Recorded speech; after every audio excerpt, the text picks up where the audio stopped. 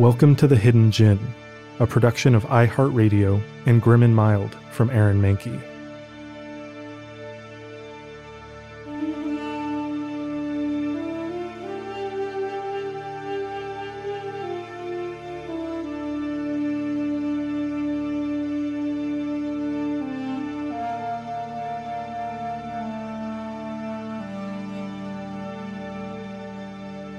Hi, and welcome to this very special bonus series of The Hidden Djinn, The Interviews. In these episodes, you'll hear me talk to people from all walks of life who have had Djinn experiences, are drawn to the stories of Djinn, and draw lessons from these stories. You'll hear from artists, scholars, writers, journalists, and Djinn exorcists. And even from me, as I discuss how and why this series came about in a very personal conversation with my husband. Thanks for listening, and enjoy. This week, I am excited to bring to you an interview with not just one, but two people, a father and daughter team, that I discovered when I came upon a podcast called Archipelaghosts. First of all, it's such a clever name. And the reason I discovered it was because they actually were listening to The Hidden Djinn and they tweeted at us, and I was enthralled. And so I took a listen, and believe it or not, they talked about Djinn, the very first episode. One of the hosts in that episode was interviewing her own father, Ariyanto, an amazing man who had an entire lifetime of experience with Djinn. Now, both Anissa and, of course, her father, Ariyanto, are from Indonesia. And so their experience with this entity is culturally different than mine. But I was fascinated and hooked, and I said, listen, I would love to talk to you guys more. I want to learn more from Ariyanto. So let me tell you a little bit about Anissa and Ariyanto. Anissa grew up in Australia and Indonesia. She studied arts at the university in Sydney, and she worked in various positions, actually in the film industry, for about 15 years, including doing exhibition and distribution. Last year, she moved to the United States. She lives near Philly right now. She loves all things spooky, is an avid reader of historical fiction, and of course now the co-host of Archipelaghosts, a very cool podcast. Now, her father, Ariyanto, is 67 years old. He was born in East Java in Indonesia. He had moved to Australia after marrying an Australian woman where they lived for many years, and he comes from a really large family, 8 or 9 siblings. Now, he studied civil engineering, but then when he came back to Indonesia from Australia, he actually started his own advertising agency. He also plays music, is very fond of jazz, and is an art director by skill. Now, it would seem that none of these things kind of line up with what you're about to hear in terms of his experience and abilities with the supernatural, but prepare to be amazed. First of all, I want our listeners to know it's like 10 p.m. at night. Anissa and I are on the East Coast in the United States, but Ariyanto is all the way across the globe where are you right now? In Jakarta. Jakarta in Indonesia. Thank you so much. Thank you so much for agreeing to come on. It's a weekend, so it's early in the morning for you. It's great. So I told our listeners a little bit about you guys before we jumped on the call. And, but I first want to actually start off by, Anissa, how I kind of discovered you and your show. And I want you to tell us a little bit about, with you, a little bit of your personal background, and then how you came to do this podcast about like Indonesian ghosts, basically. Okay. So, I've had this podcast called Archipelaghosts, and it's still very, very new. It's only like, I think, 2 episodes out now, but it came about from one day I was speaking with my husband and my brother. I asked him, he had this story, which is in his episode, about when he sort of had an encounter possibly with a supernatural being, a djinn possibly. And I sort of thought to myself, this is like really fun. And I think a lot of people don't know about this kind of stuff from Indonesia. The crazy different like beings and mystical things that are around, and Indonesia itself as a country, I think, is not maybe quite as known around the world as well. So I come from a film industry background. Most of my working life has been in the film industry, so I've always been really attracted to and interested in just telling stories in general and experiencing different kinds of like, because I really love documentaries, different kinds of people's backgrounds and all that kind of stuff. So I thought be really, like, I obviously can't make, I can't go to Indonesia at the moment because we're all on sort of not locked down really, but we're still not allowed to leave the country, but that would have been great. But so I thought instead of making like a little documentary series, I could do a podcast instead. And so is this your first podcast? The first time you're podcasting? A few years ago, I did have one that didn't last very long. It was with a friend of mine from Australia. It was a horror film podcast, so we'd watch horror movies and then talk about it after. There's like a trend here. Yeah, there's a little bit of a trend, yeah. Kind of like little ghosty kind of trend, so yeah. Well, Ariyanto, let me ask you. So, Anissa, you clearly have kind of a creative streak and you like to tell stories. What about you? Do you have a bit of a creative background as her father? Is she getting this from you? Well, actually, I'm basically a right hand brain because I always been a creative person since I was as long as I remember, but I don't know, somehow I ended up studying civil engineering, and only to find out that it doesn't really suit me. So I went to Australia, basically just for adventuring, and ended up studies in advertising and design. So you went from civil engineering to advertising. So that, I mean, like a creative field, really. That's right. Yeah. So since then, I work in an advertising industry. And after 16 years in Australia, so I decided to come back to Indonesia because at that time, advertising were really booming here. So I came to Indonesia and I started my own agency. And so basically I'm a creative person myself. Yeah. And you play jazz. Yes, I play music as well. Yes, right. So but I don't hear in any of your backgrounds like this theme that connects to like the supernatural or the paranormal or any of that. Is that just something like? Is it something like you kind of grew up with, Anissa? Are these like ghost stories you told your daughter, Ariyanto? Like how? Why is this family interested in this? Did you sit around the dinner table and talk about this? Like, Actually, it's not. It's quite right, because we've been grown up with this kind of, we don't really call it supernatural. As a young kid, we know them as what you call that, a ghost. So basically, we grow up with this kind of thinking. Not until we grown up and learns about a little bit about religions and understood that this entity called jinn, right? So in Indonesia, this kind of thing is just like maybe similar in other Muslim country. It's just like part of a daily things. We talk about our experience. Oh, last night this what happened and what happened. Oh, yeah, and the other friend said, yeah, I said the same thing. So it just become like a daily things. Just like a part of our like everyday life, part of everyday life. Would you say everyday life, exactly. So we never really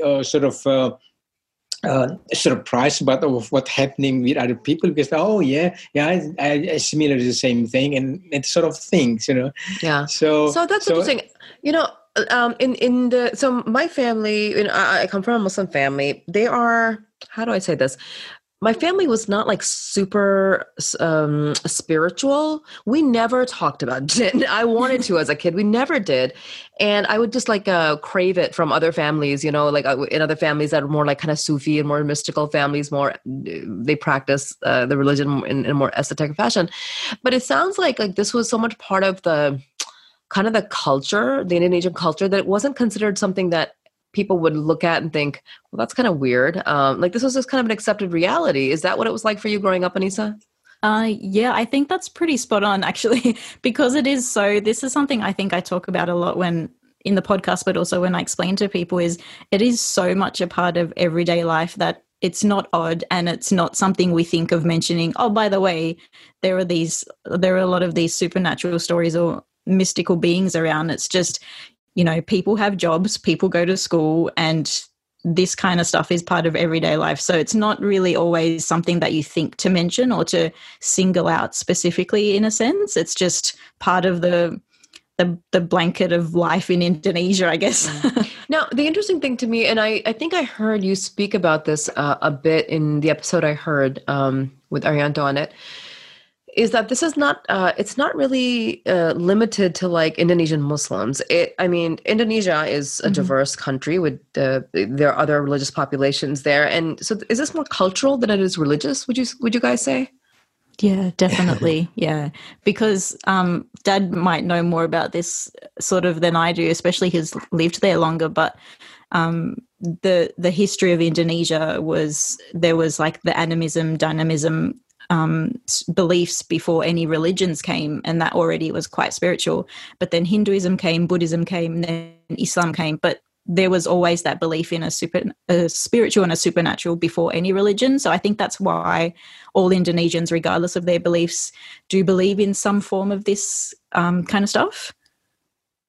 Ariyanto, that's kind of, that's pretty, yeah. Okay, can you expound on that a bit? Because what's interesting to me about, okay, again, my family's from Pakistan, is a majority Muslim, Sunni Muslim country, very, very tiny populations of Hindus and Christians and Sikhs, very tiny populations. And there is absolutely, I would say, other than some cultural practices, like the food you eat or the way you dress, there's like zero, I would say almost zero overlap with a lot of the spiritual beliefs.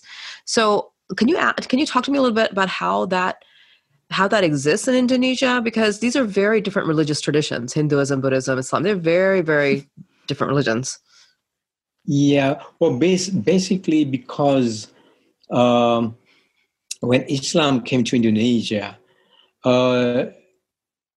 they found a little bit of what you call that rejection because of the cultures. At that time, basically, were Hinduism and Buddhism. Mm-hmm. So they found a way how to make the people accept Islam by a little bit combining between both.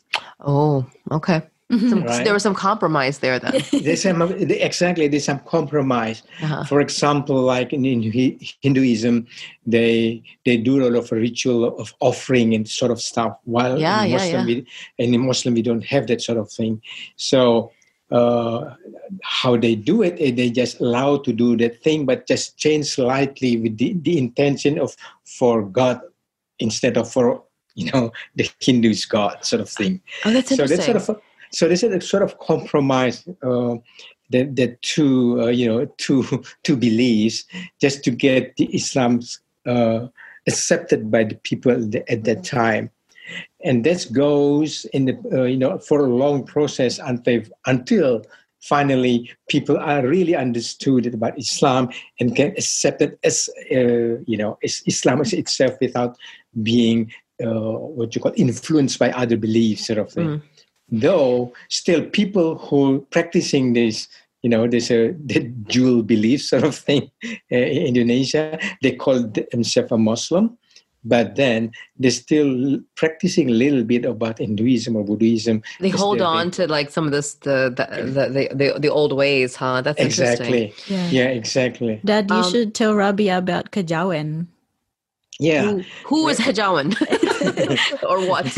For example, for example, Kejawen is some sort of like a spiritual belief, Basically, they're Muslim, but they're practicing some of the Hindus' rituals, Okay. Being Java, before Islam came to Indonesia, basically were Hindus' kingdoms.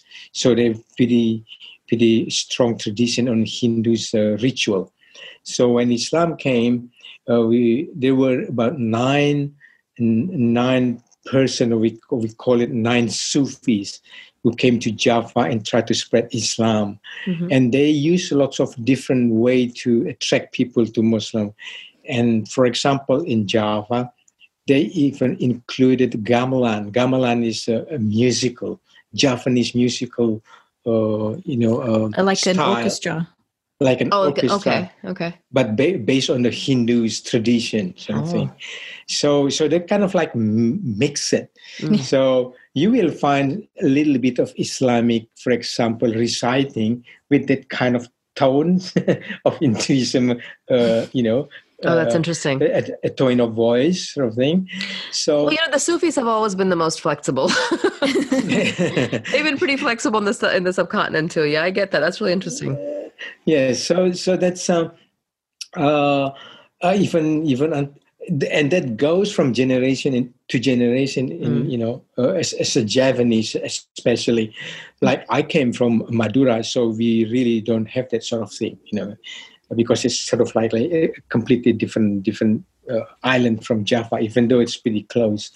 So even the Sultan in Java, we call them, are still practicing that sort of, what would you call it, fusion concept of belief. Though they call themselves as a Muslim. A kraton or whatever, a kingdom or whatever it is you may call it, but there's always been some sort of a Hindu's influence included in their daily activities. Okay. So I want to circle back to that influence, but first, before we specifically, especially on like the belief in supernatural and jinn, I mean, specifically since that's what this podcast is about. But actually, I want to pivot to you for a little bit, Anissa. I want to ask you this. So as somebody who kind of grew up in a family and a culture that was like, yeah, this is just a thing. It's like, oh, okay, yeah, I think I saw somebody in my room last night, or maybe I saw a vision. Or like, it's just a part of your reality. That's not, you don't have to question your sanity. You don't have to question whether it's real or not. But you didn't grow up in Indonesia the entire time, right? You were also raised in Australia, correct? Yeah, that's right. So how did that change for you then growing up in suddenly a culture that was like, wait, what are you talking about? I mean, did you start to question your own kind of belief system? So I grew up in Australia until I was, I think, what was it? 7, 8. No, I was 8 when we moved. So I didn't really have too much of a concept of things around me, I guess. What's the difference between Australia and Indonesia? It was just a different location where I was living. So most of my growing up of like being actually aware of my surroundings and learning things, I think, was mostly in Indonesia, because that was from around 8 to 18, and then moved to Australia for university. So that's when I realized the difference, how in Indonesia it was very common every day to sort of talk about jinn, and like how there's this concept of penunggu, which is sort of, we kind of have quite a lot of words that all are kind of interchangeable for basically what is jinn or a spiritual being.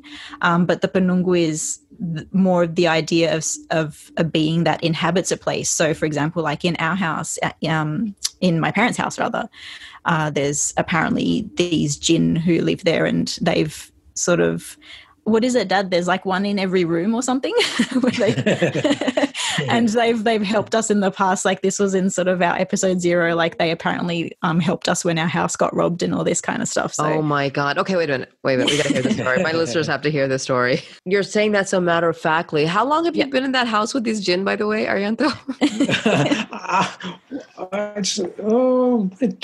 25 years or something like that. So is that the house you grew up in then, Anissa? Half of it, yeah. Most of the time that I was there was in that house, yep. And when you were there, you were aware that they were just there? I didn't, because I'm not sensitive towards that kind of stuff. So I've never actually really seen anything, or there's like the one story that I have that is possibly when I experienced something, but I've never actually seen or heard or anything like that. So to me, it's still something that's fairly invisible, that's fairly theoretical in a sense, because I've never really had that experience that a lot of people had, like Dad has had, that just makes you go really, yep, 100%.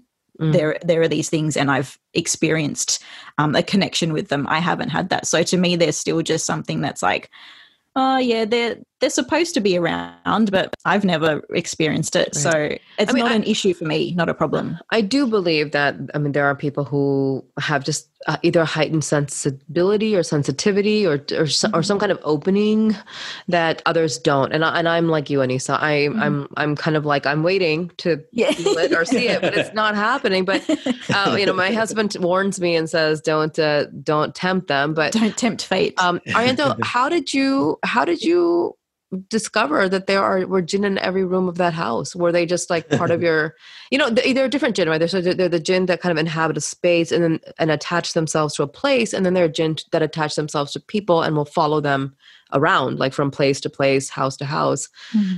Can you tell us a little bit about these jinn and how you discovered they exist? Well, first of all, that as an Indonesian, we all believe that they are everywhere, the jinns everywhere, even in our own house. We just sort of like a given, we live side by side with them. So that makes it easier for us to just believe, okay, there's a jinn in this room or the jinn in the other room or the jinns in the garden, that sort of thing. But not until when I really actually, I don't know, maybe you can call it opening up my channel towards something that's more sensitive, then I can sort of detect their being, Though I actually that's happened it's not my intention, but it's more like because once I joined this what you call it? It's not a martial art. But it's more like a healthy what you call it? A club, some sort, to develop your inner power for the purpose of being more healthy and can do things more, that sort of stuff. But is it like a meditative type of thing or like a mindfulness type of? It's sort of like combination meditation and breathing exercise. Okay. and as a Muslim we also a zikr to. Mm-hmm. So it opened up the channel unintentionally, maybe because I have that kind of a nature for that, but not everyone can that have that similar thing.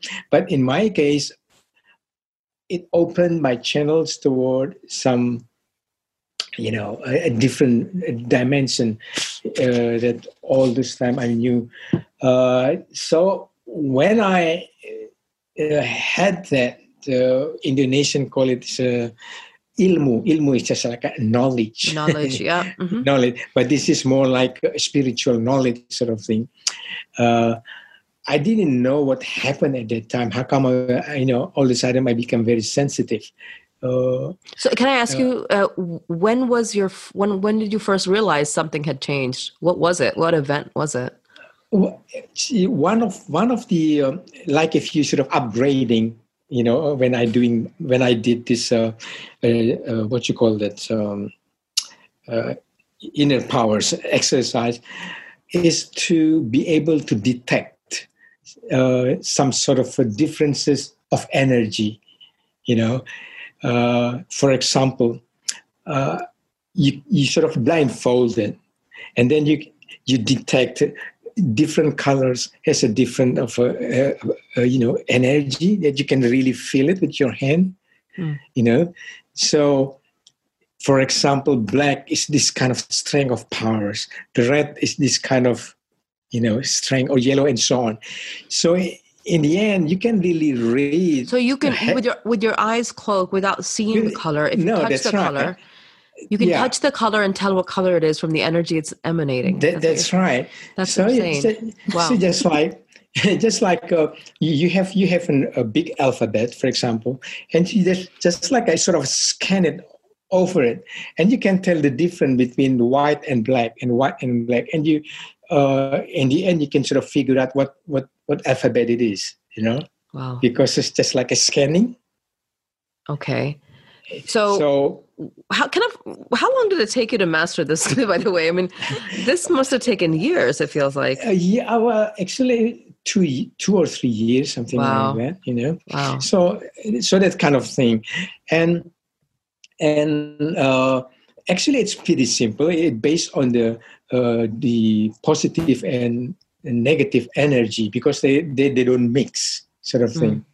So based on that concept, you can really tell, you know, if it's a positive or is it a negative energy, sort of thing. So that's it. Started like that. So when I, sometime I went somewhere, and all of a sudden my whole body is just like being electrocuted. It's like, you know, the kind of feeling like, it's just a different sort of thing. Yeah. So I said, what's this? You know, how come all of a sudden I became sort of like, Pins and person, needles. Sort of thing. Yeah. So not until I met this man, who actually we call it man with lots of knowledge, he can detect that I have that kind of power, but I didn't realize at that time that I have it. So he said, look, if you want to, I can really help you and really opening up, you know, so you know exactly what's happening, you know, with yourself. So I said, okay, it's going to affect me. And he said, no. It just it will give you some sort of additional knowledge of something. Okay, it's fine. I can live with it. So he did something. Okay, you just accepting whatever happened to yourself. Don't try to fight against that. So he did something. I didn't know what he did, you know, because he sort of stood behind me. So I can really, you know, I can just let my body sort of following whatever it is that's just coming to me. And in the end, he said, okay, now I'm pretty certain that you do have this ability to, you know, to what you call to feel a different dimension. So if you want to, I can really give you this knowledge to you, so you can sort of really maximize, utilize it. And you said yes to that offer? Yeah. But again, I kind of person who are always curious about new thing. Yeah. So including this thing, you know. Okay, so, yeah, sure. I would like to have it. So to make it short, sort of like give it to me. I don't know what sort of ritual he did, but anyway, he gave it to me, and he also gave it instruction. This is how you sort of switch it on and off with your new knowledge, sort of you thing. You can switch it on and off? Yeah. That's interesting. Is that so, like, if you go somewhere where there might be a lot of energy or entities, like you just don't want to be disturbed, so you just switch it off? That's right. Yeah. Yeah. That's so he said it is it is very important how to do it. So whatever this energy, for example, if you encounter with negative energy, they don't overpower you, you know, so you just switch it off, you know, instead of just let the whole thing, you know, overpower you, and you don't know what to deal with. So that's what happened. And the positive part, not the positive, you know, maybe the good thing that I can also help people, you know, with that knowledge, helping in terms of, for example, I can detect, you know, sort of like, okay, you have this sort of a problem in your body, sort of thing. I can help you to fix it, or maybe I can. I'm going to ask you something, and this is going to be kind of personal, but is this because you have developed the ability on your own, or is this because you're like using the assistance of a jinn to help you do it? Using the existence of jinn. The assistance, so, like there's a jinn helping you. The jinn's helping me. So that's what it is. So wait. You know, you do have jinn helping you? Yes. Oh my God. Yeah. Really? Well, this is new to me too. Oh my gosh. Okay. Because in, you know, basically we sort of live in one dimension as a human being. Right. You don't have like a dual dimension, but you can go across the other dimension by knowledge. vice versa, like a jinn can come to our dimension if the jinns has knowledge to do it. If not, so they just live within, their realm sort of thing. So yes, Anissa, do you have a whole lot of questions now for your father? Since you're just, I'm about to take over Robbie and just start asking him questions. Please feel free to jump in because I don't have so many. Okay. Yeah. So yes. Actually, as a Muslim, I don't have any what you call disagreement with this concept, because even in the Quran, the King Solomon's have lots of army of jinn help him build his kingdom. So this man, or I can call it my mentor or whatever, it's the same thing. You can ask them to do things. As King Solomon asked the jinns to help him to build his kingdom. So as long as you know how to communicate with them and looking after your respect over them and vice versa, so you can sort of work together. Wow. Okay. I have a lot of questions about how you actually work with the jinn, but Anissa, let me ask you this. How do you, when you recognized that your father has something going on?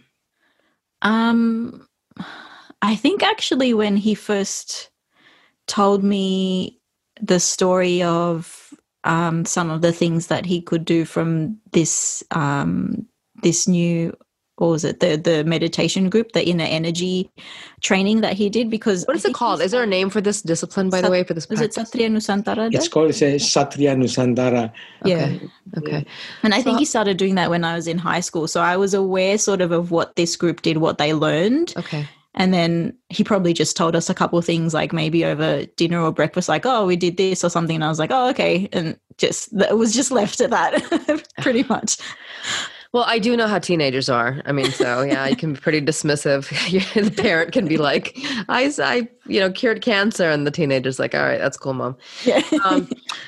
Okay. But have you yourself witnessed your father work in this space, working with people or identifying things or anything kind of supernatural happening to him, even if you didn't experience something directly yourself? Did you ever seen him go through? I maybe the closest thing is, so the thing you do with the healing people is where you put your hands on them. It's similar to maybe some of your listeners might be more familiar with Reiki. Where you put your hands on someone's body and you can either feel where they're in pain or you can help heal them. That's something that the people in Satriya Nusantara learn how to do. So Dad has done that on me. If I had have known he was using jinn at the time, I'd be like, whoa, wait a minute. But my aunt, who is Dad's younger sister, she does this as well. But I don't know, does Tantareni do that as well? Is it similar to what you did, Dad, or is it different? Well, she's I think she's what do you call that? She never studied anything, similar to what I did, but it's sort of naturally came with with her and that ability to help people. So. Yeah. So one time I just had I think just pains in my neck and shoulders, which I get a lot. And usually if you're in Indonesia, excuse me, it's pretty easy and cheap to go get a massage. But one day I was like, oh, Dad, do you want to try see if you can help? And so he was putting his hands on me and was like, do you feel the heat? And I'm like, yeah, a little bit. Okay. But then that was kind of it. I was like, okay, thanks, Dad. In terms of healing stuff like that, I didn't really need the help of jinn, because my own energies can do it, But for something that is more complicated, maybe I need a little bit help of jinn. Oh, wow. But in terms of healing, I don't really need it because, actually it's a part of what I learned in Satriya Nusantara. I say utilize my inner energy to help other people. So basically it's something that everyone can learn to do that, without being involved with the supernatural things.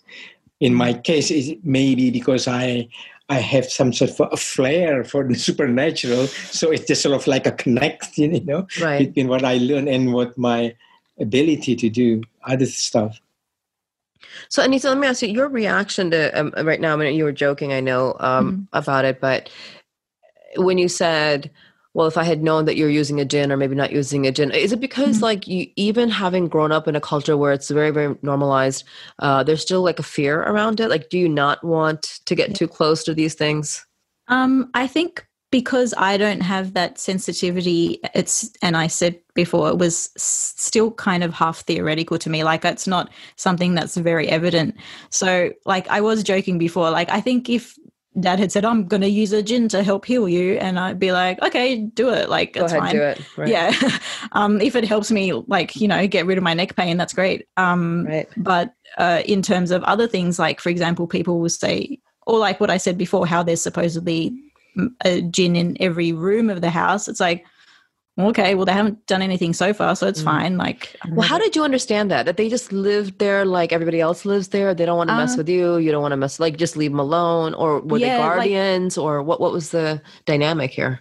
Dad probably mentioned it at some point during the years that I was living there during high school. And so because it is so naturally accepted, it's just like, oh, okay, they're here. And then at first maybe it was a little bit like, you kind of look around the room and go, okay, where is it? Is it watching me get undressed? And like, can I go to the toilet? And then you just forget about it. And it's just like, well, if they're going to see, they're going to see, I suppose. I don't think they really care at this point. So, yeah.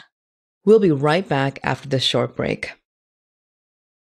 Ariyanto, I want to ask you specifically, it's one thing to learn, I think, this discipline of how to kind of like feel energy and be able to detect energy. It's another thing to be able to get jinn to do what you want, right? I mean, you talked about Solomon. Everything that I've learned in my research is that when the jinn do something for people, it's not for nothing. There is some kind of negotiation. They want something. Or now King Solomon was able to control them because he had the power of this ring. They weren't helping him happily. They were like his slave. They didn't have a choice. They were his slaves. Right. Mm. So for you, first of all, how did you learn?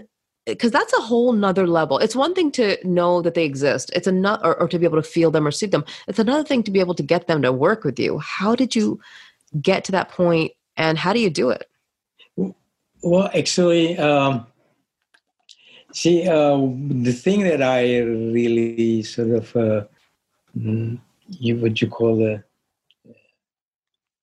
like about this new, knowledge is because it's based on actually the power of God.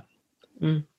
So before I start doing anything, I always make a prayer that you're the powerful, God, you're the powerful, and I just ask you your help in using your other creation. Basically, it's like that.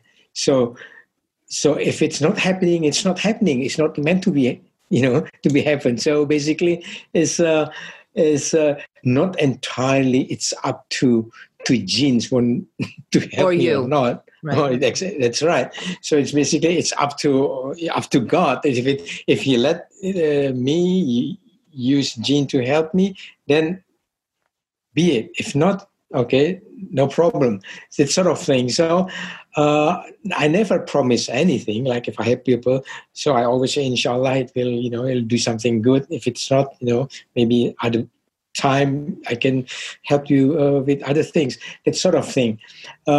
So based on that belief, I never made any transaction. As you said before, if someone asked jinn to do something and we have to do something for jinn, I never done things like that because because it's not what I believe. Basically, I don't believe that jinn can take over us as human because we are most higher in the position, in the rank compared to jinn. So you actually don't think jinn can possess human beings? If they are strong enough, they can. Mm. Just like if you have a really strong fortress, it's going to be very hard for the enemy to try to penetrate it. Mm-hmm. It's sort of a basic concept. It's as simple as that. If you're very strong in your faith, they won't be able to penetrate you and manipulate you, unless if you let them to manipulate you by opening up a channel for them to come, then they will really manipulate you as to the maximum, because that's how they are. They are great manipulators. Are you able to identify like specific jinn? Like, for example, if you're using the power of a jinn to help in some situation, and another time you're doing that again, can you tell this is the same jinn? These are different jinn. I mean, are you able to differentiate, and can you actually communicate with them? Yes, because just like just like us, a human being, before we sort of have some sort of communication, we always ask, what's your name and where you're from, how just sort of things. Oh my gosh! So you ask, and they tell you. Yes, yeah, of course, because just like if we meet someone somewhere and we introduce ourselves, so they introduce themselves, and we. Wow. I have chills right now. I'm really afraid. It's hard for me to get chills, but wow. The interesting thing is, the more you know their world, is the less scared to us, because we are scared of a surprise, something that you don't expect, right? That's what scare is all about. But if you know who they are and how they live, there's nothing to fear, basically. Yeah, the unknown is the scariest thing. That's right. Yeah. So, are you able to see them? Are you actually able to see them? Do they come to you in a certain form? I don't know about other people, but with myself, I cannot see them. Okay. But I can tell. We call it matahati. Matahati, we see them without our eyes, but we see them with our spiritual feeling. Okay. Some people may say, "Oh, I can see them." Maybe they have a sort of, quite ability to penetrate with their own eyes. But in my case, I use my inner, what you call matahati is inner, what you like call inner vision, inner eyes. Inner vision. So I sort of like describe that this is like this. He is like this, or she is like this, sort of thing. Can I ask you what kind of things that you might ask them, other than the healing? What other kinds of situations might you invite the help of the jinn? Well, for example, like finding things, isn't it? Finding things, yeah. Really? Like if so, yeah. Because basically, jinn can help us for something that's already happened, but not, they cannot predict, but they can help with something that's already happened. So they can't predict the future. They can't see the future, which means you can't see. So if somebody comes to you and says, and asks for your help to predict something in the future or to help make a decision for the future, you cannot help that. No, if someone will say that to me at least, they were manipulated by jinn. I got it. Because they can. How can jinn see something that not even there yet? Not even there, yeah. Basically, it's as simple as that. So if it's something that's already happened, you can't ask them, because they may not himself or herself witnessing what's happening, but maybe other jinns who witnessing. So to me, the theory basically just like Googling.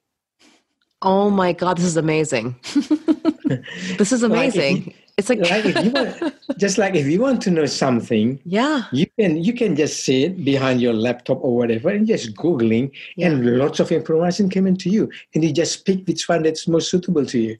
So what it is different with jinn? Ariyanto, Anissa, before you joined the call, I was telling Ariyanto that this is not my first podcast. I've been podcasting for 5 years, and my first podcast is about solving wrongful conviction cases where innocent people are in prison. And the reason I got into that work is because I have been an advocate trying to free an innocent man since 1999 for a murder. He was only a boy then, 17. And Ariyanto, I'm still trying to solve this murder. He's still in prison now. And we have been fighting and fighting and fighting in the appeals. I might need your help. I'm happy to go to court. I'm happy to go to the media. I will try political solutions, and I will ask the djinn, if that's what it takes, to free this poor boy, because he has been in prison for 20 years for something he didn't do. So maybe we can talk separately about that. Because if anybody can help me solve this murder, then he can come home and be free finally. So I swear I'm not joking at all. So this is, but have you actually? But so there is a phenomena, at least in the United States, where law enforcement has worked with like mediums and people who have these abilities where they're able to communicate. And so, is that something you've ever done? Not into that far, but it's more like family matters, so close friends matter, but not something that is Well, I'm going to introduce you to that whole world now. Oh, that's going to be great. Okay. So, Anissa, actually, I'm kind of curious, as you listen to your father talk about these abilities and that he's communicating with jinn and he can, what are you thinking? Do you you fully believe 100%? Like, this is your father. This is not like me talking to a stranger where I'm like, maybe I'm kind of skeptical. Do you like, yeah, it's my dad. That's exact. If he's saying it, it's the truth.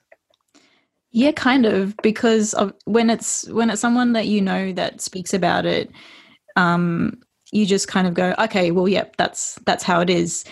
I think I always call myself a skeptic, and it's a skeptic in not the sense that I don't believe anything like this exists. It's more that I'm always questioning when people tell me things. But depending on the person who tells me, like if you hear a story on, ghost hunting about whatever, you go, well, I don't know this person. They could just be doing it for a TV show. But when it's someone I don't trust any of those TV shows. I don't. Yeah. But when it's someone that it has a different weight to it. It has a different meaning. So even though I don't experience it, I go, yep, well, Dad experienced that. Or, yep, my sister experienced that. And it just kind of, it's accepted as fact. And yeah, you just move on. It is a bit weird. I think especially for non-Indonesians or maybe Western, quote unquote, Western people, because it's not as accepted when you talk about this kind of stuff. You can really get sort of some looks of like, well, look, as far as I'm concerned, as far as I'm concerned, the West has always looked to the East for enlightenment. Okay. We know what's going on. We know what's up. These dimensions, we've been tapped into them for thousands of years. And that's why in the West, you have every so often gurus pop up and they make people like fools out of people. But there is kind of a hunger and thirst. I think a lot of people all around the world, the people believe that there is something, because people in every culture experience, things that they cannot explain. So there's like this thirst to have it explained. But let me ask you something. And I want to talk about like the specific jinn stuff a little more with Ariyanto. But let me ask you something. You said that you had a podcast before a few years ago about horror, and now you're doing something. And this is Archipelagos, which, by the way, the name is brilliant. I love the name. Thanks. I'm quite happy with the name. Yes, it's so clever. Who came up with the name itself? I did, and it's a funny little story, but when I told every single person, I video called them because I wanted to see their expressions. And all my siblings, who are all younger than me, just kind of rolled their eyes, just did, I had to get on a video call for this, that kind of stuff. So they're not as impressed as you. So thank you. No, listen, I know how hard it is to brand a podcast. Let me tell you, I had a full production team from 2 different production companies and me trying to come up with a name for this show. And the best we could do was The Hidden Djinn, which is not that creative. So Archipelagos is a brilliant name, and I even love your logo and stuff. So kudos on it. So now but Archipelagos is not would you consider it like a horror podcast? Is it something that you want to scare people with? What is your point of doing this? Oh, okay. So that's actually a really good question. The answer is no. I really don't want to scare people. I really want people just to be more open about things that they haven't heard of or experienced. We don't sort of try and get into the creepy music or the creepy stories, and I don't know, special effect sounds and all that kind of stuff. And we're very jokey and very casual in our conversations because I want people to just experience it in a lighthearted, like they're just talking with their friends kind of way. So I really don't want to scare people at all, but it is all still related in that same kind of universe where it's the unknown. Like horror is fear of the unknown, and all these supernatural matters are things that are unknown. So I guess in a way it is connected. Were you one of those kids who like wanted to try to connect with the unknown? Like, did you like being scared? I definitely don't want to actually experience it. It's kind of weird. Like, okay. I sort of just accept that they're there, and then it's kind of and then people ask, so you want to see proof? And I'm like, no, I don't need to see proof. I'm just like, yeah, that's fine if they're there. Yeah. I just don't want to actually see them. There's still, to me, it's irrational that I can sort of be skeptical but also believing but also not wanting proof at the same time. It doesn't really, it's not quite logical, but that's just how it is.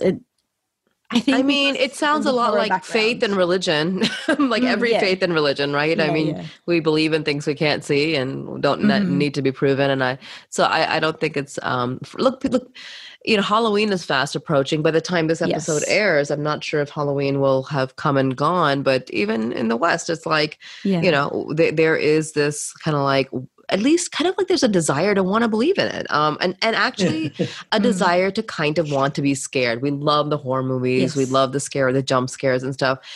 Ariyanto, let me ask you, was there ever a time when you were actually really scared of any experience that you had? Maybe you opened a door to something you didn't want, or you said a prayer for help, and instead of help, something happened. So an entity that was dark and scary instead came to you.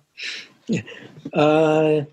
Well, actually, that's one of the reason I kind of stop doing these sort of things. Oh, you're not doing it anymore, but I need your help. Wait. See, the thing is like, I still call myself as a beginners sort of thing, and I haven't really yet met the very what you call bad personality Djinn yet. But it's not impossible that if I keep doing it, I will meet a Djinn who is more powerful than I do. Then it can endangers myself sort of thing, because I realize my knowledge is still pretty shallow in this what you call it, Djinn's business. So I decide, okay, maybe I shouldn't continue of doing this sort of thing. At least I know about who they are and how they live and how we can sort of live together. And I have knowledge about them, and it's already enough for me. I don't have to take it further because again, I'm not meant to be that kind of a person. It's just something that happened to me in coincidentally. So you actually stopped doing all this kind of work? But once you have it, you still kind of like, still carry it with you. But I did not, take it further sort of thing, I still can feel it. But maybe in the old days, it's a funny thing, because in the old day, I just treated it just like a new friend to me, Like if I have nothing to do at night, I just go in the balcony and just start calling one of them and have some sort of conversation with them. So that's why you were hanging out on the balcony all the time. Oh my goodness! Wow, that's amazing. So from that experience, I learned quite a bit about them. How they live and. Tell me about that. Tell me what you learned. I want to hear this. Well, I have a good story before Dad starts. Okay. Just something that I thought of is, you mentioned in your episode, Rabia, about there's all the different jinns and the different kinds there are. And there's the one that's sort of attached to a person or a family. Yeah. So our family, like the extended family, like dad's siblings and that kind of stuff, there is actually supposedly one or some, is it dad, that are sort of protecting the family? Mm-hmm. Oh, Yeah. Okay. Yeah. They've been passed down through generations. That's Something right, like that. Yep. And is that something you were told about growing up, or like everybody in the family kind of knows, or? It was, I think I heard about it when I was grown up, so I had already gone to Australia and come back, and one of those times, because stories and things like this, information just comes in like, oh, you know, this cousin had a baby and we have a jinn guardian for the family, that kind of thing. So, and it was just like, oh, okay, so that's something else that this family has amongst all the other things. So yeah, that's something Dad would know much more about, because I don't really I'm not up with all the Indonesian gossip. Okay. Yeah. Well, I want to hear the gossip about the jinn world. I want to know what the jinn live like and what you learned from them. And then I want to hear about your family jinn. Well, actually, yeah, in Indonesia, just as you mentioned before, that in the old days, because as you know, Indonesians were colonized by Dutch for quite some times. So our ancestors or our old grandparents, you know, always in a war with Dutch. So to a certain extent, they use jinns to help. Right? So the gene is passed on from generation to generation to help the family. To basically, it's just like a guardian kind of thing. Wow. And then it's passed on from a family to family to family until I think my father side. And the story basically is very interesting, because I did, at that time I didn't know about that, but I have film producers friends who I work with her quite some often. All of a sudden he called me and I say, "Oh, Ariyanto, can we meet up, have a coffee?" I said, "Oh yeah, what's it all about?" And I have something to tell you. He said, "Oh yeah." I said, "Okay." So we meet up and have a coffee, and I asked her, "Oh, okay, what is this all about?" And she said, "Okay, next to you this person." I said, "What person?" I said, it was in a cafe, and he said, this person dressed like this and this is this, and he said he is one guardian to your family. I said, "No, I didn't know what it is. What is it? What is it? What does he want?" I didn't know that my family has a guardian. No, that's not from your family, but from your father's and father's families. Okay, what does he want? So he told my friend. At that time I didn't know about this sort of spiritual thing. I was still pure and simple with it. so she said, he asked you whether his service is still needed. Oh my gosh. I said, "What service?" Well, he's been guarding your family, for this quite some times now, and now it seems like nobody's really cares about his presence." And I say, "Well, because my family, basically, you can call it modern family, so we don't really into that sort of thing anymore." Oh gosh, he felt needed. He needed to be needed. Jinn. Wow. Yeah. So he asked me whether my family still needs his service to guarding the family, and I said, "Well, I don't know about it. I'll ask my family, I family what's happening." So I get my family, my siblings all together, and I told them about what's happening, that I met a friend of mine and told them about what's happening. And my eldest brothers said, "Oh yeah, this is from the great grandfathers and this and that sort of." Oh, okay. So now, I ask you all whether we still want him to guard us. If not, then tell Let him them, go. Yeah. let him go and do whatever, become a genie or something, and so, no, of course, my family not into that sort of thing. No, they can, he's free to go, whatever, and just say thank you for all this time, the service they given to the family. So, so I didn't know how to do that, but I just say to them, okay, whoever you are, who regarding my family, I said, the family that now don't really need your service, but we appreciate of the service that has been given to the family for this some time, and now you are free to go. So, basically that's what I do, because I didn't know how to communicate with Jinn at that time. Right. So the family Jinn is gone. So the family's Jinn is gone. So it's, Wow. but I didn't put him in a bottle, just like Ginny. Right. Well, let me ask you this. When you said that you got to learn a lot about like Jinn life and how the Jinn are and what Jinn world is, right?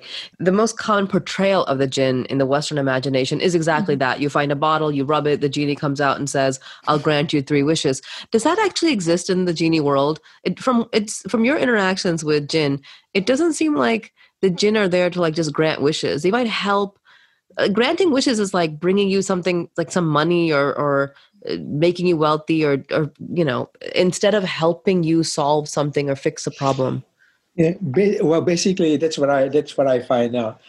When I had a lot of a conversation with Jinn, they are just like us. They're a good gene, they're a bad gene. They're, just like in our daily life, there's a crook, there's a bandit, there's whatever, and there's also good people as well. So that's what I found out. So to me, those genes who are bad, those who are try to scare us with whatever oppression they manipulation that they do to human being, that are the kind of jinn who are the baddies. The good one, they don't do that sort of thing. Don't trust those ones, the ones who make those promises, is what you're saying. That's right, because the problem is we don't see them, so we don't really know what they're doing. So why we're trusting something that we don't really know all about them. So we, have you ever come across in one of the episodes that will air? I'm going to talk a little bit about relationships between jinn and human beings. Is that something you've ever seen? And when I say relationship, I mean like an actual, like a romantic relationship. Like yes. Yeah. Well, yeah, because that was actually my first experience. Can you talk about it? Okay. Well, actually, my first experience, when this man sort of passed it on the knowledge to me, and he wanted to test it whether I can utilize the knowledge he given to me. So he sort of like calling a few genes and go and talk to me through my body, and I became a medium, this sort of thing, and surprisingly, he said to me, "Okay, I have given you, I pass it on to you, this such and such gene. He is a male gene, and he is big and whatever." He just described it to me, and he just passed it on to me, so I can feel it, how they are, if they are within me, sort of thing, Oh my goodness! And it is every single genes are quite different.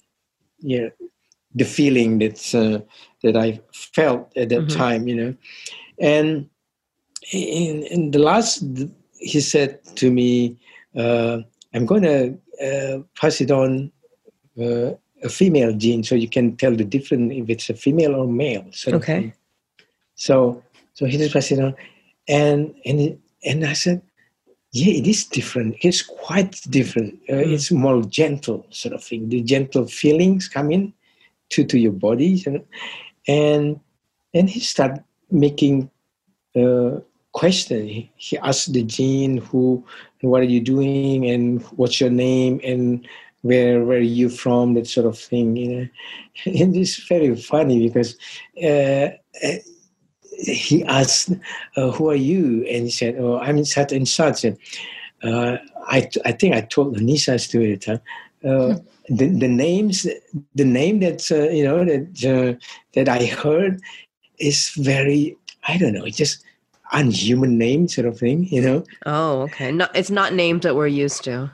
And that's right. And he said, okay, what are you doing here?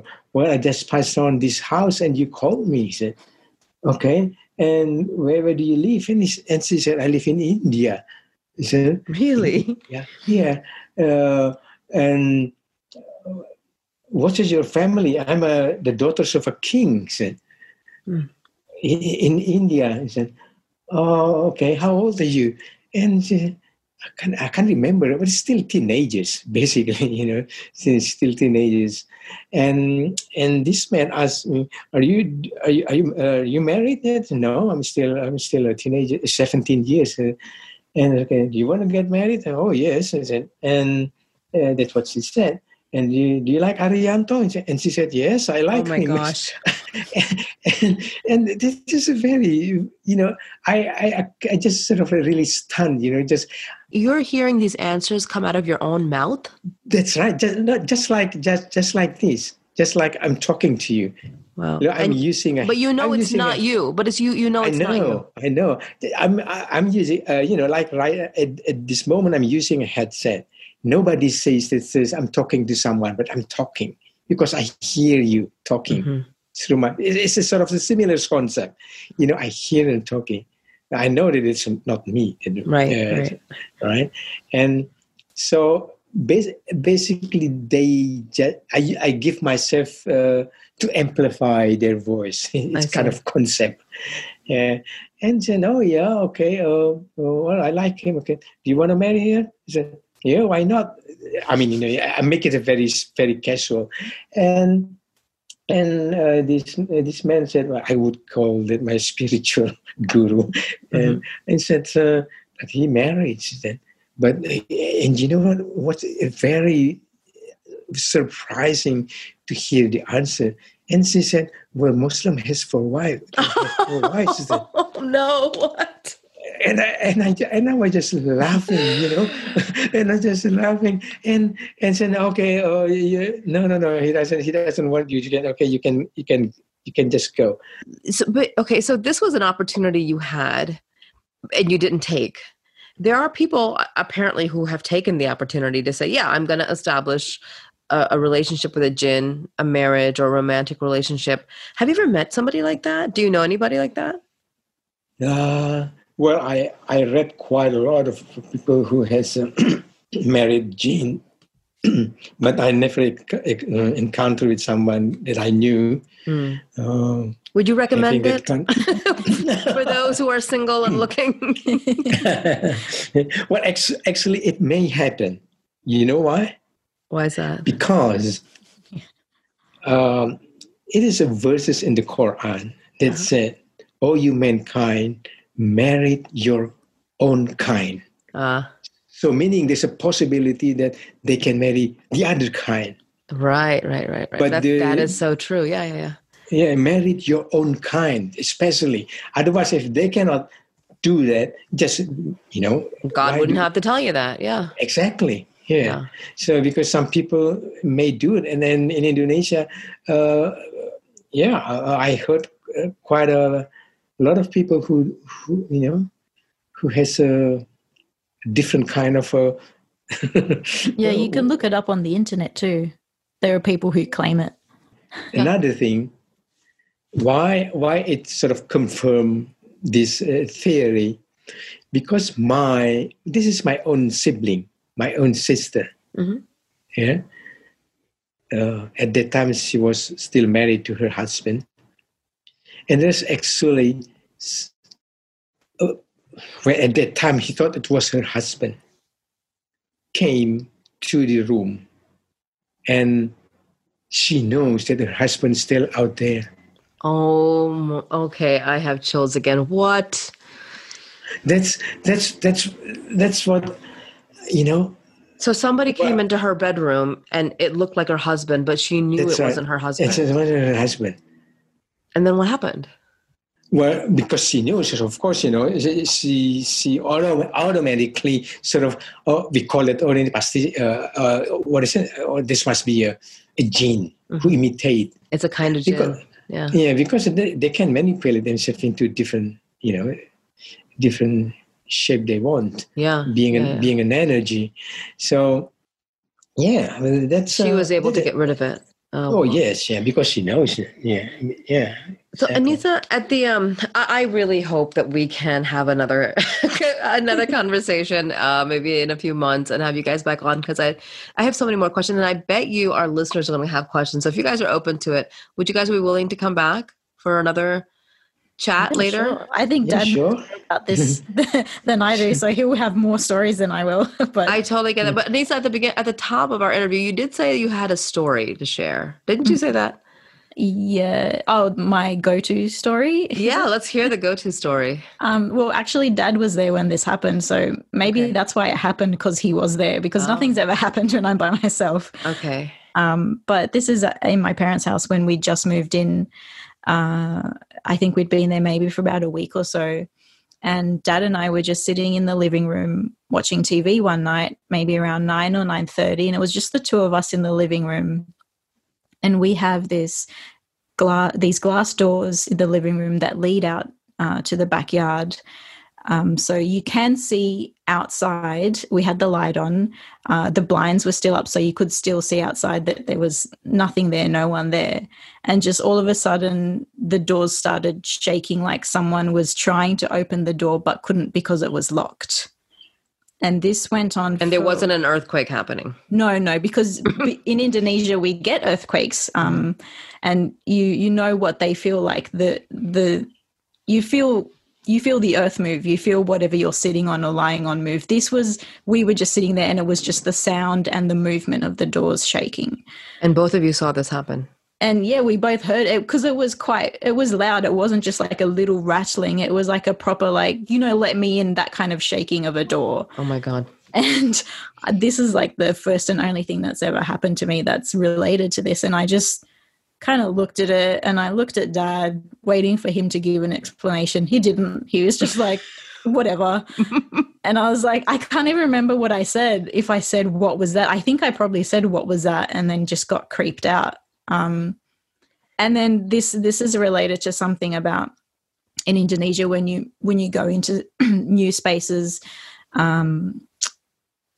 places that are unfamiliar, that you sort of, then the belief is different, dependent on if you're religious or not. If you're not religious, you might think you're asking permission from the being or the jinn to pass by or to live there. If you're Muslim, you might be just sort of not asking permission, but rather introducing yourself and saying, hey, I live here now and let's sort of get along, kind of thing. So my interpretation is that because we were newly moved in, and maybe no one had said, hi, we're the new people who live in this house. You're going to have to live with us. Yeah, the jinn was kind of like, hey, I'm here. Can you sort of introduce yourself or something? I don't know. Maybe it was something like that. But maybe Dad, we've talked about this, but I've never actually asked Dad what his interpretation of that event was, or if he noticed anything different. Do you remember that night? Yes, I remember, because it always happened to a new person who came to our house, because it happened because once the whole family went to Australia. So I asked what you call it, a person that I know to stay in the house to look after while we were in Australia.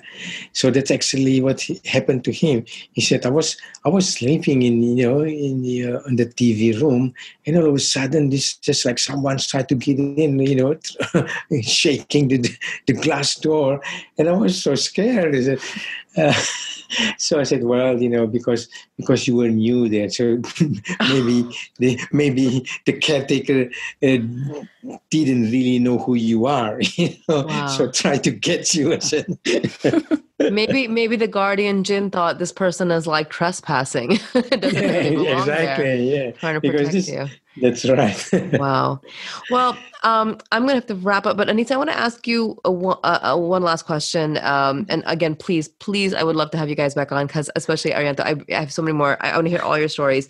But let me ask you this. Where does your very first episode for Archipelagos was with your father talking about jinn, and I saw that you said in an email to me that was he had suggested that topic, and now I understand why because he knows all about it.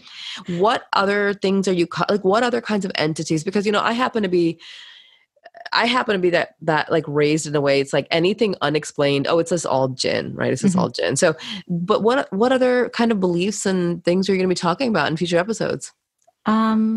So yeah, like as a Muslim, yeah, you believe all these different manifestations all basically lead back to jinn. But if you're not a Muslim, or if you're maybe not a completely believing or practicing one, you think that they're all separate things. So for example, like episode 2 is I call it a legend, but some people also call her a jinn queen.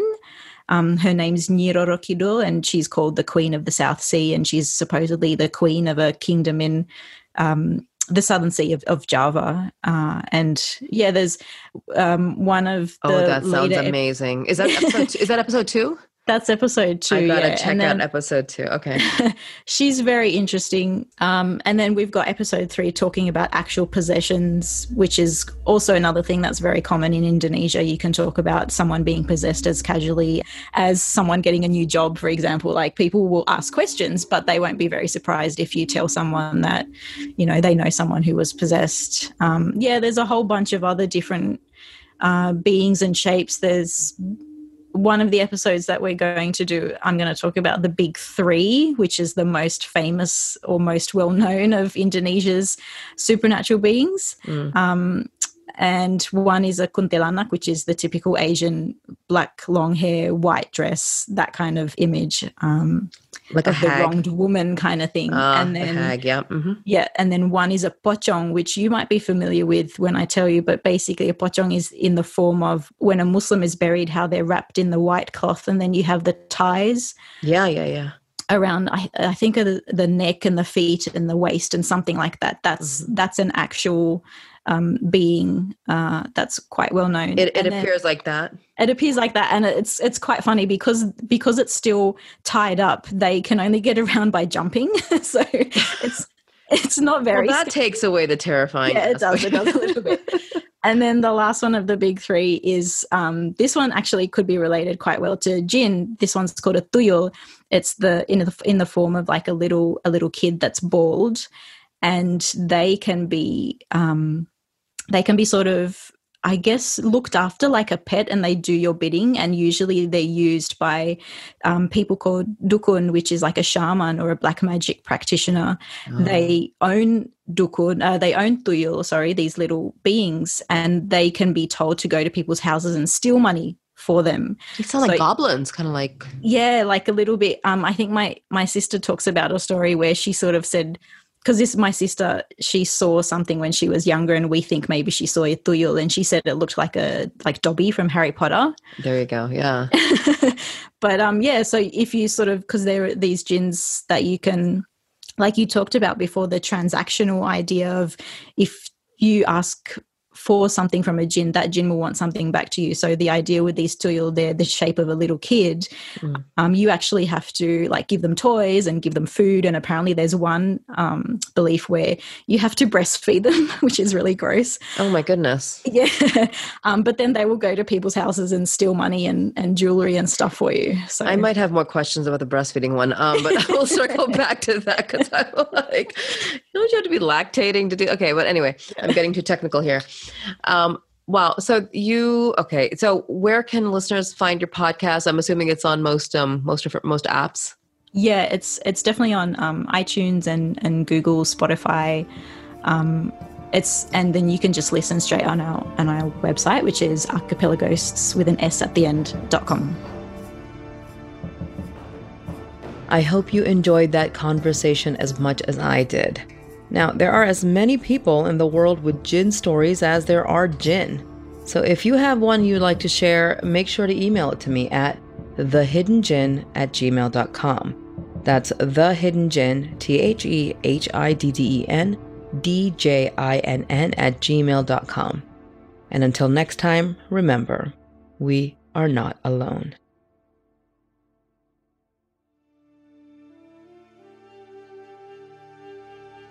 The Hidden Djinn is a production of iHeartRadio and Grim and Mild from Aaron Mahnke. The podcast is written and hosted by Rabia Chaudhry and produced by Miranda Hawkins and Trevor Young, with executive producers Aaron Mahnke, Alex Williams, and Matt Frederick. Our theme song was created by Patrick Cortez. For more podcasts from iHeartRadio, visit the iHeartRadio app, Apple Podcasts, or wherever you get your podcasts.